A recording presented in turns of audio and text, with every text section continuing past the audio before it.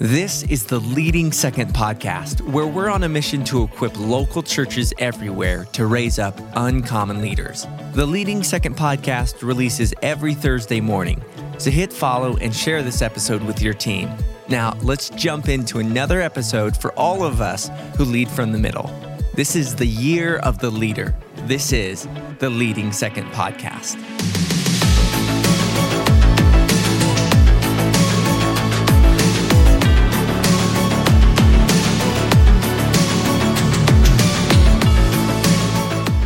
Welcome back to season 6 of the Leading Second podcast. So excited you're here today. We've created this space for all of us who lead from the middle. So if you just have that heart, you want to get it right for your pastor, you want to carry the weight of ministry for them, you want to represent your church well, welcome to Leading Second podcast today. This space is for you. And hey, it's the year of the leader here on the Leading Second podcast. We're having conversations we need to have because we believe that leadership can happen anywhere by anyone. And so however you have found this space today, I'm so glad you're here. Welcome to our tribe. And we have a great interview on tap for you today. And setting this up, I have a couple friends with me from the jump. First of all, the amazing Jesse Rodriguez from my home church, Champions Center. Say what's up to everybody, Hey, Jesse. Hey, good to be on, everyone. Hey, good to have you on. And I have, of course, Matt and Jennifer Martin, brilliant XPs from North Rock Church in San Antonio. Say what's up to everybody. Hey, glad to be here. Hello, everyone. So glad to be on with you today. When I want to have a brilliant conversation, I invite the Martins. Sorry, Jesse. But they are awesome. And hey, all three of you are coaches, a part of our coaching groups. I love y'all. Thankful for y'all. Let's bust a myth here for a second. There's a myth. John Maxwell calls it the position myth. And it's the idea that I can't lead if I'm not at the top. Why is that a myth? We are calling foul on that here at Leading Second, but why is that a myth, Jesse Rodriguez? It's such a big myth. Before there's ever a title, something we're saying at our church this year is the informal leader, a leader without no title, but is still leading. And you never have a leader that gets a title if they were never leading without a title before. And so why is that a myth? Before you get a title, I'm pretty sure whatever position you're in, you're already leading informally, and that allowed you to eventually get the title. So everyone without a title, you are still leading the way for your organization, for your business, for your church. Yeah. And informal. Yeah. And man, it's just so important that we see that. You know, we are using that term at our church, the informal leader, because we're empowering a whole new group of people to walk in the room and just lead. You know, to own the room, even without the title. And I love that you brought that up, because I just think too many opt out of leadership because we don't see ourselves in that way. I mean, wouldn't you guys agree when new people come to our churches? I mean, most times on their first or even several first Sundays, they're not meeting the pastor, you know, but yet they're deciding whether they're going to be a part of the church. Who are they meeting? They're meeting us, you know, they're interacting with the team. They're interacting with everyone is leading from the middle. It's just so important that we get this right. I guess, Jen, why is this a myth? I can't lead if I'm not at the top. Yeah, John Maxwell says leadership is influence, nothing more, nothing less. So that totally debunks this idea that it's a title or a position. All of us have some sort of influence, whether it's in our home, our small group, the team that we're leading at our church or at our work, and it's influence. If we if all we were after was a title, I just don't think we would be that great of a leader. So I think that the title has absolutely nothing to do with it. It's influence. Who are you influencing, and how are you influencing them? And I think that makes great leaders, paying attention to that. Absolutely. Matt Martin, you're up. Why is this a myth? I can't lead if I'm not at the top.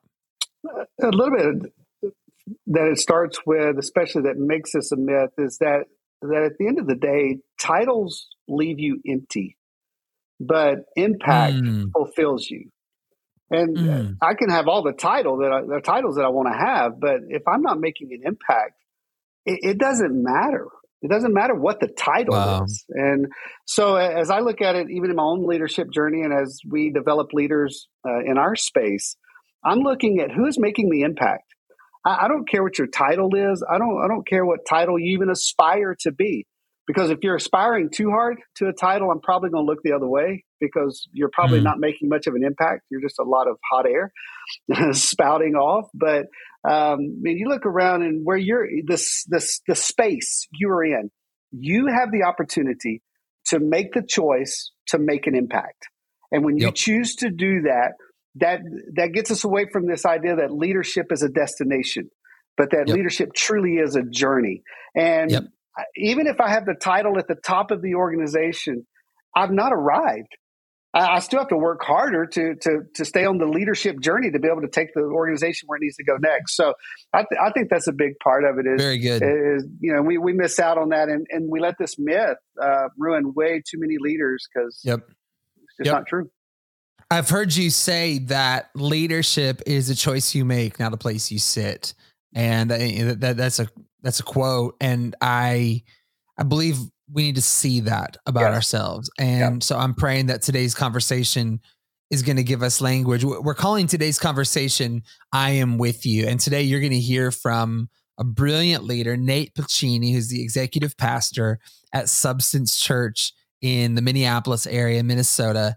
He has a brilliant heart for his pastor, for his church, and really gives language to the calling and the assignment of what that is and what that sounds like. So excited for our tribe to meet Nate, to hear from him today.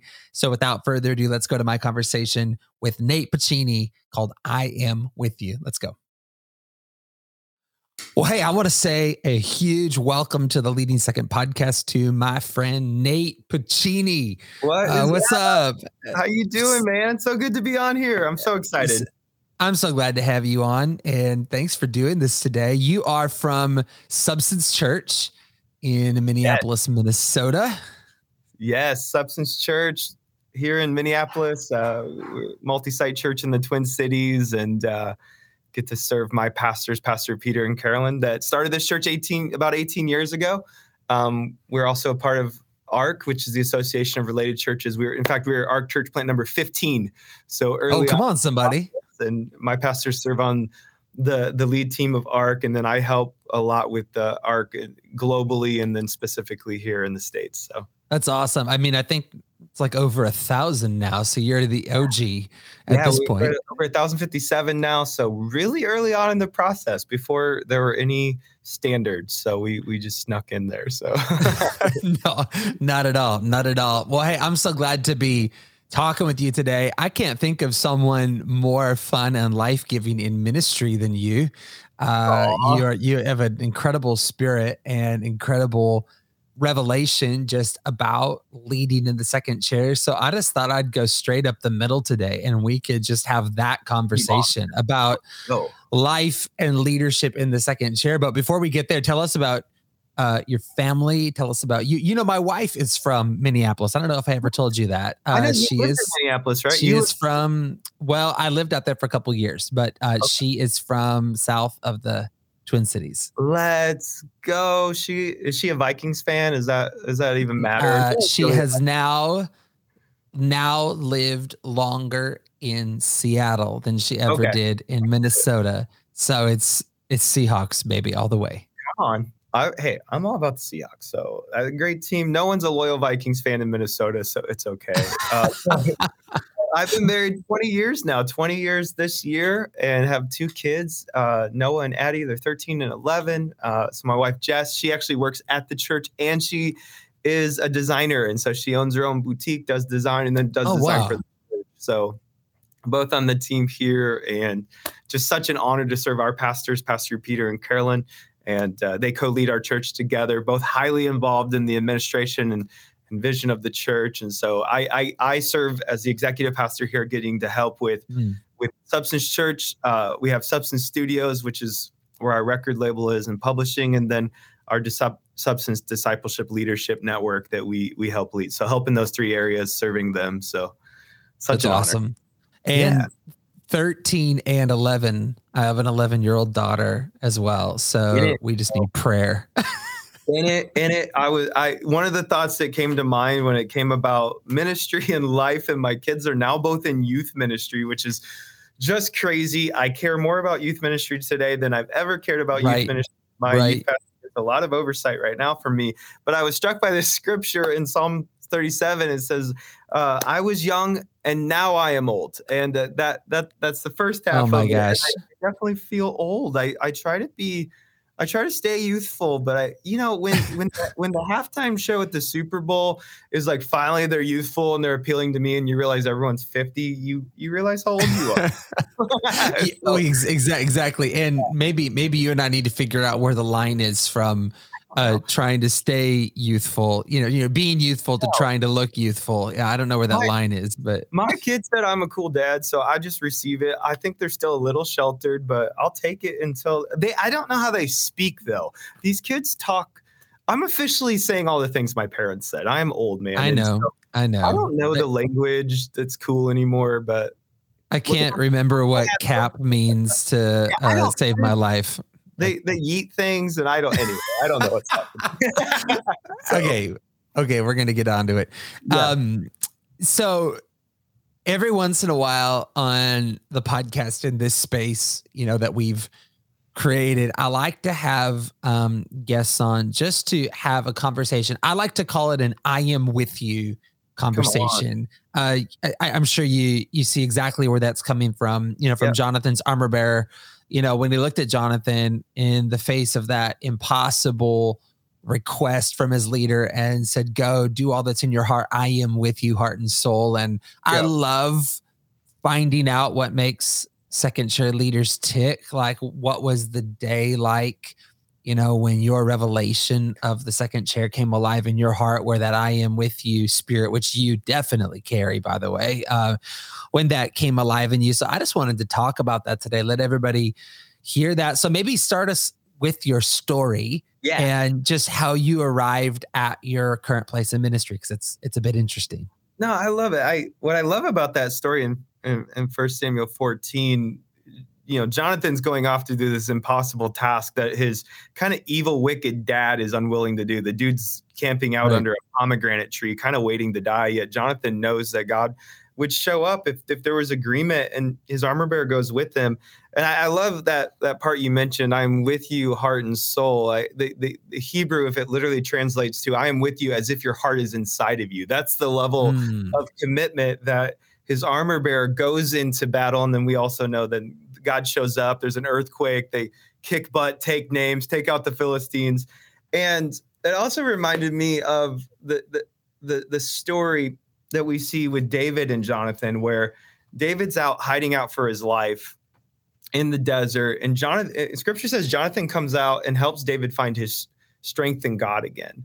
And I'm just so intrigued by these moments where people show up in someone else's life. And in those moments where there's agreement together, God shows up and does the impossible. And a little bit of my story kind of interacts with that. I was a very young business owner in the Twin Cities. I actually grew up a pastor's kid. So from 6 weeks on, I was in the church Sunday morning, Sunday night, Wednesday night, drove my youth pastor crazy. I remember getting called out in a Sunday night service from my dad from stage as he's doing an altar call. He calls me out. He's going to punish me later. At the same time, leads people to Jesus at the altar. And so grew up in that, but ended up at a young age becoming very successful in my career. By age 25, I made my first $1 million in business. By age 26, I lost my first $2 million. Just a lot of young, idealistic, entrepreneurial things. But by the end of 26, I owned a business. We were doing about $17 million a year in revenue. We had about 17 stores that we owned across the region, about 250 to 300 employees at any given time working for me. And so I experienced a massive amount of success. But what's so interesting about that success was it was so confusing for me because all of my siblings are in ministry. My dad was ordained pastor for 50 years, my grandfather for 50 years. So kind of grew up in the family business being ministry, yet I was out kind of this successful entrepreneur. And I watched a lot of my siblings really love the opportunity and success and wealth and things that I was able to do. It was a lot of things that they weren't able to accomplish in their life. And what was so confusing to me in that season was I actually was so miserable. It was so miserable. And the truth was I would actually pay any price for a little bit of joy and a little bit of peace in my life. I had all the wealth, I had the possessions, I had opportunity and success, yet was so discontent. And I think today it's easy for me to describe that discontentment as divine discontentment. I think it was from the Lord. I think it was God knew that there was a different purpose for me. Yet I also love that season of my life because I describe it like I had the idealism completely beat out of me through submission of obligation to managing a whole bunch of idealistic millennials in my job and having to run all these, we were in sales. I owned cell phone stores actually. And so there's a scripture in Ecclesiastes 2. It's really interesting. I'll read it to you. It says, to the person who pleases him, God gives wisdom, knowledge, and happiness. But to the sinner, he gives the task of gathering and storing up wealth to hand it over to the one who pleases God. And actually, in an interesting way, if I was honest about that season of my life, the truth was I want to identify with the first part of that scripture, but I probably identify more with the latter. Wisdom and contentment and joy, they were so fleeting in my life. And what was interesting in that season of disappointment or discontentment was it was in a season of success. It was in a season where most people would mark it as you're doing really, really well in life. Yeah, I couldn't settle this discontentment. And truth be told, I was also a pretty cynical Christian at that time. I kind of had saw church for what it was, growing up in the church, growing up in the business of ministry. And I was very cynical towards what church was about and what church was doing. Yet in the middle of that discontentment, a dude who didn't care about my wealth, didn't care about my success, cared about me personally, he invited me to this church plant meeting in a high school, and that church was Substance. And I remember rolling in on a Sunday morning, and it was like 8:30, and there was all these people with flags in the parking lot. And I was like, are these people like on drugs or something? It's really early to be this excited for anything. And I felt like I was rolling into a state fair. And went into church. Everyone was so friendly to me. And I went into the auditorium. It was really dark in there. And there was a rapper on stage and a person DJing. And you got to remember, it's about 9 a.m. at this point, and I had no clue. I'd never seen church like that. I'd never seen church that was alive, people that were nice to each other, that was welcoming to someone from the outside. They didn't care what I looked like, and they welcomed me in. And I remember, well, 2 things happened that Sunday. I criticized everything they did because there was a cynicism in my heart. And then secondarily, the Lord spoke to me and said that you're supposed to stay here. He really gave me a word. This is where you're supposed to be. And I remember that Sunday, Pastor Peter spoke. And it was the first time maybe in a long time in my life I heard the Holy Spirit. And the Lord said, you're supposed to serve that man. You're supposed to serve his vision and stay here. And that's really all I got at that moment. I still criticized everything. But interestingly enough, years later, I am now responsible for everything I criticized in that church. I was going to say, I'm pretty sure that's your job now. Yeah, I basically took on all my criticisms, and now I get to be the bearer of everyone's complaints. But through that journey, I actually was attending church. I remember they did their catalyst offering, and they had this big campaign to raise money. And I just remember being kind of cynical and saying, well, they have all these announcements, they have all these things they're saying, but no one's ever invited me personally into it. And just was cynical about the offering. In fact, I remember on a Saturday night, I was in my house. I was living in my dream house at this time. I had multiple properties that I owned, and I'm kind of surrounded by the example, the idol, if you will, of my success. And I just remember crying out to God, and I just said, I wasn't really, it was what we call whimper seating. I was kind of whining and interceding at the same time.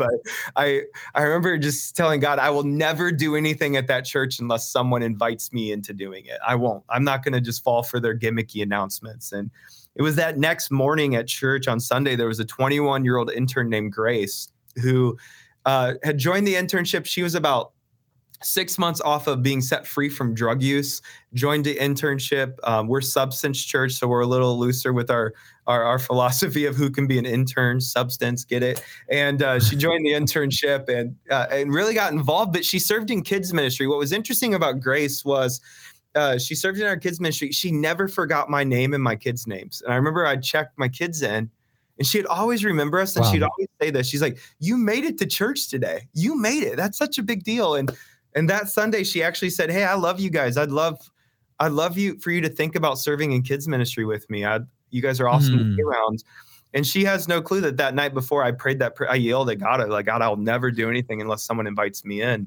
What was interesting was it wasn't a person in the context of my life, in the season of life, in my socioeconomic class or anything. It was just a 21-year-old intern who invited me in, and that I began to serve in kids ministry that Sunday, and that actually began to set me free and help me rediscover my purpose in ministry. Wow. And it was that simple invitation that began. It was actually that invitation that led to a series of transformations in my life that I think would never have taken place if Grace wouldn't have invited me in to serve. In fact, serving was a big part of me being set free in ministry. And so that's kind of my story into Substance. Yeah. And I think we need to remember, all of us leading in church, we need to remember that you never know who's walking through the doors on a Sunday. That I know that's a often repeated line probably anymore, in like a pre-service huddle or something, but man, it's so true. And you just don't know, especially in kind of this season. I don't need to get off on this, but just this season where we're struggling to build teams, where we're kind of struggling to find people to want to work. You just never know, where that next invite is going to land and what those words mean to somebody. So maybe somebody, you can just stop this episode right there. That's what you needed to hear today or something. Well, and I think in my own story, I would have paid anything for a little bit of joy and a little bit of peace. The level of isolation I felt walking in to a church, the level of maybe shame or discouragement, how uncomfortable I felt being there. I remember I would always sit 8 rows back on the left side of the auditorium with my arms crossed, kind of criticizing everything the church would do. And I have a tendency now when I walk on stage to look over in that same section and just realize there's a person who's isolated, they're disconnected, they're living in some shame, they're maybe addicted to something, and they're one invitation away from a breakthrough in their life. They're one conversation away from freedom. And so beautiful. Yeah. Okay. So tell me about the day that you realized your calling and your assignment in ministry was to the second chair, because you carry this as well as like anybody I know out there, and your voice is so clear and so good on it. I guess I'm on this hunt for people who have this revelation in their heart. Like this is not a stepping stone for me. This is what I'm called to, in this season. And for you, I've heard you describe it as both to the second chair, but also just plain old to your pastor. Yeah. So I guess, would you just unpack that? Like, when was the day that came alive for you? Well, I think a lot of people idolize a very specific place in the flow chart. And the things that I've learned is a greater position of leadership does not mean more autonomy and freedom. It simply means more responsibility and commitment. And I think a part of that, the Lord giving me my business experience, was kind of the workout that need for senior leadership even out of my heart. I had it. I knew the pain of it. I knew the toil of it. And so specifically for me, God, I don't think God gives every single person a very specific like word from heaven. I think we see all throughout Scripture where, in the Old Testament, God speaks to man, and we see Jesus speaking to the disciples. We see this, and with Paul to Timothy, Paul brings up, "Hey, Timothy, be reminded with the laying on of hands, you received a prophetic word for your life." For me, it was a little different. I remember my moment. I honestly, in leadership, I'm kind of a one talent person. I want to steward that well. I've never been the most talented person. And meaning there was never this time in my career journey where I'm like, I am going to be an executive pastor of a great church in America. there was this word from the Lord, and this was it. Nate, I want you to be a facilitator and a contributor to the vision and mission I've given Pastor Peter and Carolyn. And I do remember that moment I got that word into my heart, and it set me free, because I watch a lot of people pursue vocational positions to pursue opportunities in ministry. I watch a lot of, if you will, free agent type ministry experts try to pursue very specific roles. If I could be the youth pastor, that's a stepping stone to a campus pastor. That's a stepping stone to maybe an executive pastor, may set me up to be a senior pastor. There's this idea of a vocational roadmap for us. And for me, it's just different. I like to talk with my pastors about what the next 30 years looks like together in ministry. I think for my life, I've learned that I don't have opinions about what they should do. I'm a steward of opinions in relationship to the vision and mission that God's given them. I try to bring my leaders more options than problems. I try to give perspective on what could create momentum versus risk mitigation on what we can't do. So for me, I don't know what it is. I kind of just it's kind of even how my business career worked. I just worked harder than everyone else and stayed around long enough. So it taught me the principle of consistency over the long haul will always trump these momentary desires. I think one of the criticisms I have, critiques I have of people in ministry is we overestimate what should happen in the next few years of our life, and we underestimate impact we can make in a generation. And as I've observed the heart of my leaders, they're just still the same people they were when I first met them. They're consistent, and God gave me a burden to serve them. And so that burden is so unshakable. And I think a secondary thing when I kind of felt like I knew my role in relationship to them is I feel very seated in serving them. If they want to do this, we launched an EDM album in 2017, kind of unique. Not a lot of churches doing that. That was a big heart of my pastor and his vision. I love it, man. We're doing EDM. We're going to do EDM. We're going to write books. We're writing books. If you want to go do this, we're doing that. Like, let's go. One of the things that I've always said to my pastor is like, hey, man, what do you want to do? And it does remind me of that story I mentioned earlier of David hiding out in the desert. And the truth is, for us as a church, unlike maybe some other great successful churches up there, everything has not always been up and to the right for us as a church. There have been some hard seasons, and there's been some hard seasons. And funny enough, what was very interesting is the season that I came on staff at the church. So basically what happened is I wrote a 3-page job description. I sent it to the executive pastor at the church, and I said, hey, here's how I think I could serve the church. They sent me a job offer. It was less than I made when I was 22 working in the Mall of America.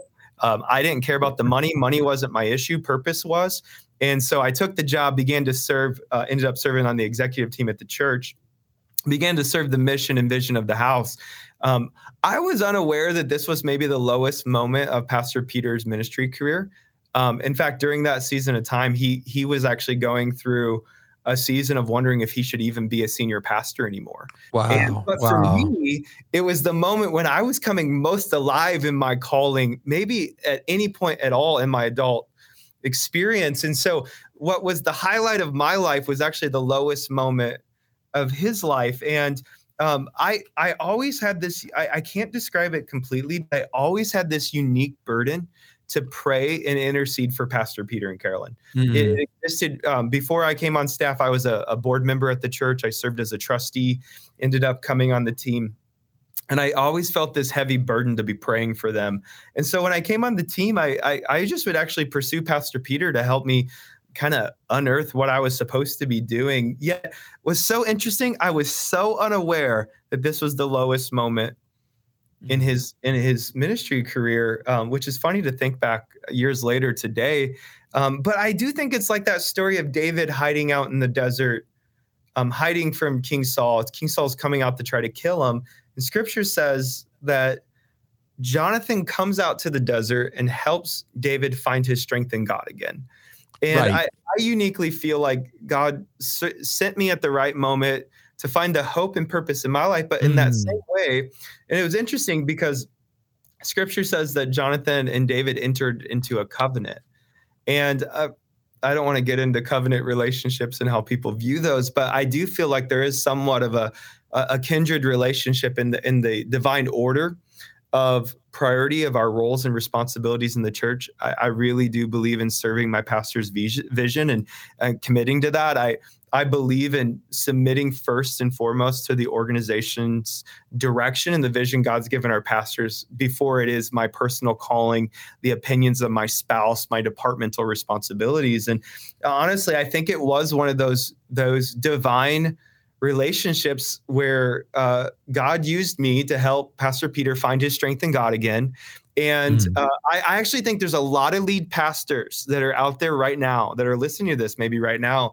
And there are people that are also listening to this, and God has just called you to help them find their strength in God again. One of the things that we've seen in the last 3 years is so many pastors to lose focus, to lose consistency, to lose commitment to that very reason why they were called in the very beginning. Wow. And I just think that, we see this all throughout Scripture. It's always the coming together of a couple people where we see transformation happen. We see that, the famous scripture, if two of you agree on earth concerning anything you ask, my Father in heaven will do it for you. Matthew 18. Right. There's some power in the agreement, but I also believe there's a divine order to the agreement. Yes. One of the things that I've learned is that order determines our abundance. And I don't think it's wrong for people to have an opinion over their vocation or their paycheck. But man, if you don't love your lead pastor and you love your paycheck and your platform opportunity more than your lead pastor, that's just not going to create a unified team. I think I've learned over the years that unity and alignment trumps talent and idealism any day of the week. And I think one of the things I think early on that I observed other leaders not doing that I committed to do, and I think it helped that I was a pastor's kid, is I just started asking Pastor Peter what he wanted to do. And there was nothing really profound. It's like, Pastor Peter, what do you want to do? But I do think there's something divine in that. I think there's something divine in that God gives the vision to the lead pastor. And then as you've talked about many times on your podcast, then God calls people to that pastor. And that's right. And I just have learned the power of that unity and the power of that alignment. I think we have got to remember what you're saying here, that the stakes are so much bigger than some of the things that get airtime. We get worried about, our job title, our compensation, whether we got seated on the second row or the first row or, whatever. Like we get so caught up on a whole bunch of stuff, when I love this idea you're talking about of Jonathan helping David find his strength in the Lord again. Yeah. I'm reminded of summer of 2020. Of course, none of us had anything going on in the summer of 2020, but, I was in my wife and I both were in a really discouraging season right about August of 2020. We were going through what everybody else was going through. But I was just starting to think thoughts I didn't want to think about ministry.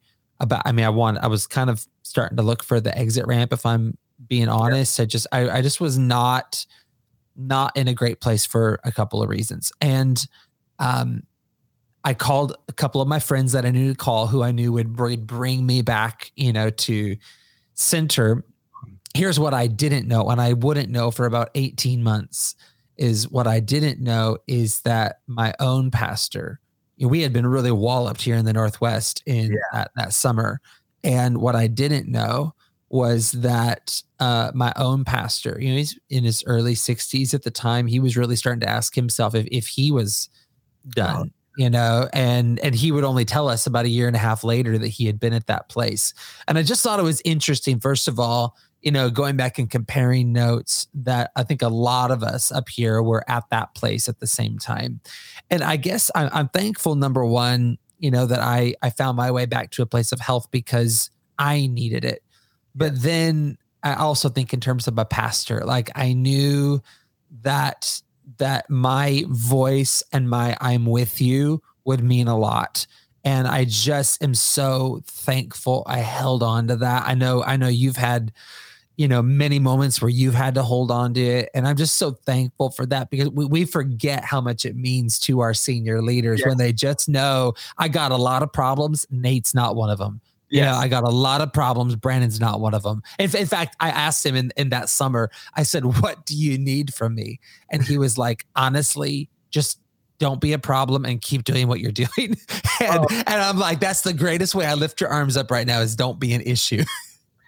I realize that when it comes to the gifts from God, I don't know enough if we recognize senior leaders as gifts from God. Right. I think a lot of times we take them for granted. They do these things. They serve in these roles. None of us can fully understand the full burden that your pastor and my pastor fully carries in their spirit journey, in their emotional life, their mental life. And that agreement together is so powerful. We see it all throughout Scripture, that this idea, and I, imperfect in that journey, but one of the things I committed to early on, I had a great mentor teach me about honor, teach me about serving a leader. And one of the things I've always committed to is to be very, very quick to submit my insecurities to my leaders and submit it with solutions. And a lot of times people want to give their opinions and their ideas. It's almost like church leadership teams can incidentally become ideation teams, that all we do is brainstorm and brainstorm and brainstorm, and we never give solutions to complex problems. And one of the things that I noticed with my leader is if I could just give them a few options to choose from. At first I submit, hey, here's my insecurities. Here's the things I'm growing in. Here's how I'm overcoming it, giving them opportunity to speak to that. But then also giving them a few options to choose from. It just sets them free. And one of the things that we've learned over the years is a united team around even an average idea can go much further than a disunited team arguing about what the best idea is. In fact, a lot of what Substance has actually been able to accomplish is, listen, we can't take credit for all of the miraculous things that have taken place time and time again. We've seen God show up and do the miraculous. Yet that's what happens when there's unity. That's what happens when there's agreement. And I just know that my pastors constantly profess of the miracles of God and the provision of God. And they're constantly committed to God's word, and they're constantly committed to prayer. And that is modeled to me. It makes it very easy for me then to lead back up into them and say, hey, honestly, I got weird when this situation happened and I didn't handle it perfectly. I want to submit that to you, because I actually believe, a friend of mine, Pastor Matt Keller, says it this way: teachability is the ability to relearn what you think you already know. And if I'm not staying in a teaching spirit, I'm not staying in a posture of receiving perspective back, I can't fully be who I need them to be as pastors. And so I have actually learned that I could be the key to unleash their purpose. And here's what I think pastors and staff miss time and time again if they serve in the second chair or in other roles in the church is, I think there's a scarcity mentality at the church that somehow God is limited to socioeconomic situations or geographical situations or the limits of your top givers in the church. Somehow God thinks your church can only do these small things. And time and time again, I've seen God do every single thing that exists in our church is the miraculous hand of God moving in his provision and his way showing up. And it has all happened not because we had these amazing concepts and amazing ideas. In fact, many of the best ideas we have were the worst. They were good ideas. They just weren't God ideas. They weren't God's timeline and God's plan for our life. Once again, it's an underestimate reality. I've watched my pastors be consistent in the blessing and consistent in the waiting and consistent in the no's. And to me, that gives me the authority to stay committed. Very good. Okay, I got one more question I want to ask you that I was really, really interested in asking you, Mr. I made and lost $2 million by age 26 guy. Yeah. Okay, so here's my question. My question is, number one, are you ambitious? I think I know the answer to that. So are you ambitious? And if so, how do you balance having ambition while at the same time staying submitted to something a whole lot bigger than you? Because you know as well as I do, that comes with laying things down. So why don't you just, I have a couple things I'd want to say, but tell me what your framework is on that. Well, a great mentor of mine, person I get to spend time with, his name is Lane Schranz. He works for he's great. Church of the Highlands. And one of the things he taught me early on, I had the privilege of getting to connect with him early on in my ministry journey at Substance, was, hey, Nate, you have to be willing to lay down everything you love to ultimately do what you're called to do. And he gave me examples over the years of what he's had to do. I did think early on I would be the exception to that and not have to do that. But I would say every promotion that has taken place for me in ministry and leadership has happened because I was willing to die to something else. So I am extremely ambitious. I am so thankful that I have we have 100-year vision for Substance. So I live in an ambitious world. The vision far outpaces our resources currently. And one of the things I watch a lot of leaders get stuck in is they limit the capacity of the church based on their own vocational journey. And for me, I've always looked at it this way. To the degree I'm willing to serve that vision and create depth and breadth and width and opportunity, expanse, I don't see, for Substance, let's launch another campus on the other side of the city. We're thinking, what can we do to be a part of a global church planting movement that shapes and forms the next generation? Great. So the opportunity ambition is this. I've earned the trust, and I've constantly committed to re-earn trust on a regular basis from my leaders. And because of that, I have the opportunity to be sent out on behalf of them apostolically many times to serve around the world. And I think a lot of people have such small thinking about what their opportunities can be because they underestimate what could happen if we just committed long enough together. Very good. And I've watched Substance.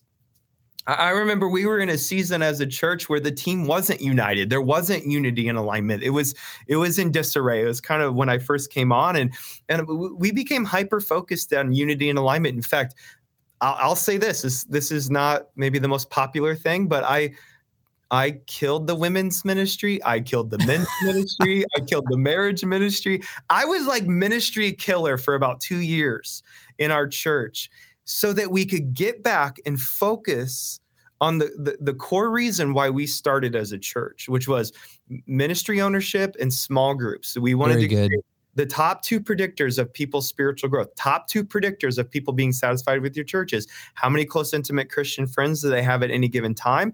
And do they have weekly ownership in ministry that charges them up? We stripped away everything else that didn't focus on that. We committed to unity and alignment. And here's what happened.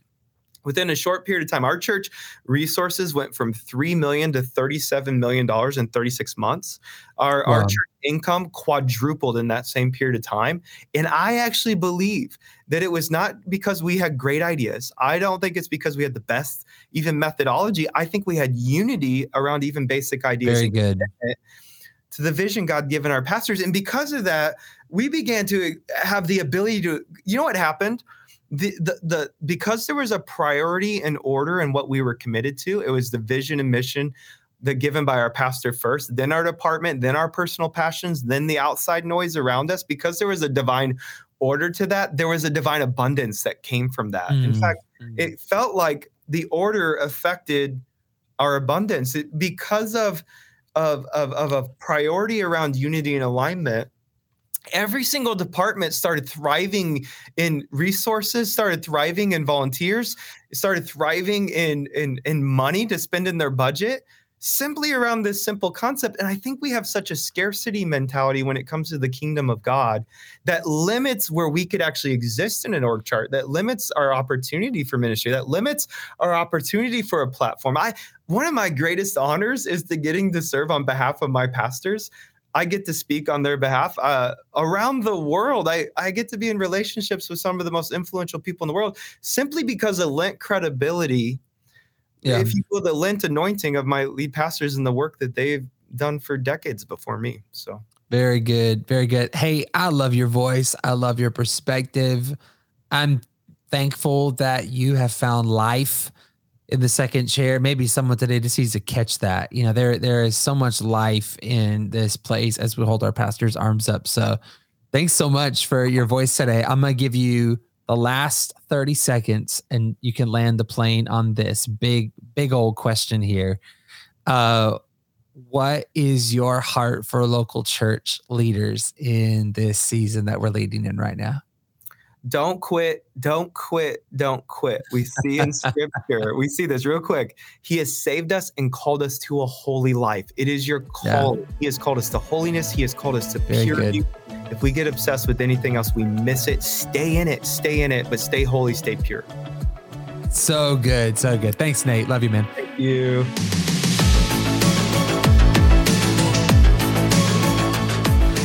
To find the episode guide, visit our website, leadingsecond.com/podcast. You can also follow us on Instagram @LeadingSecond and join us on the Leading Second Collective on Facebook.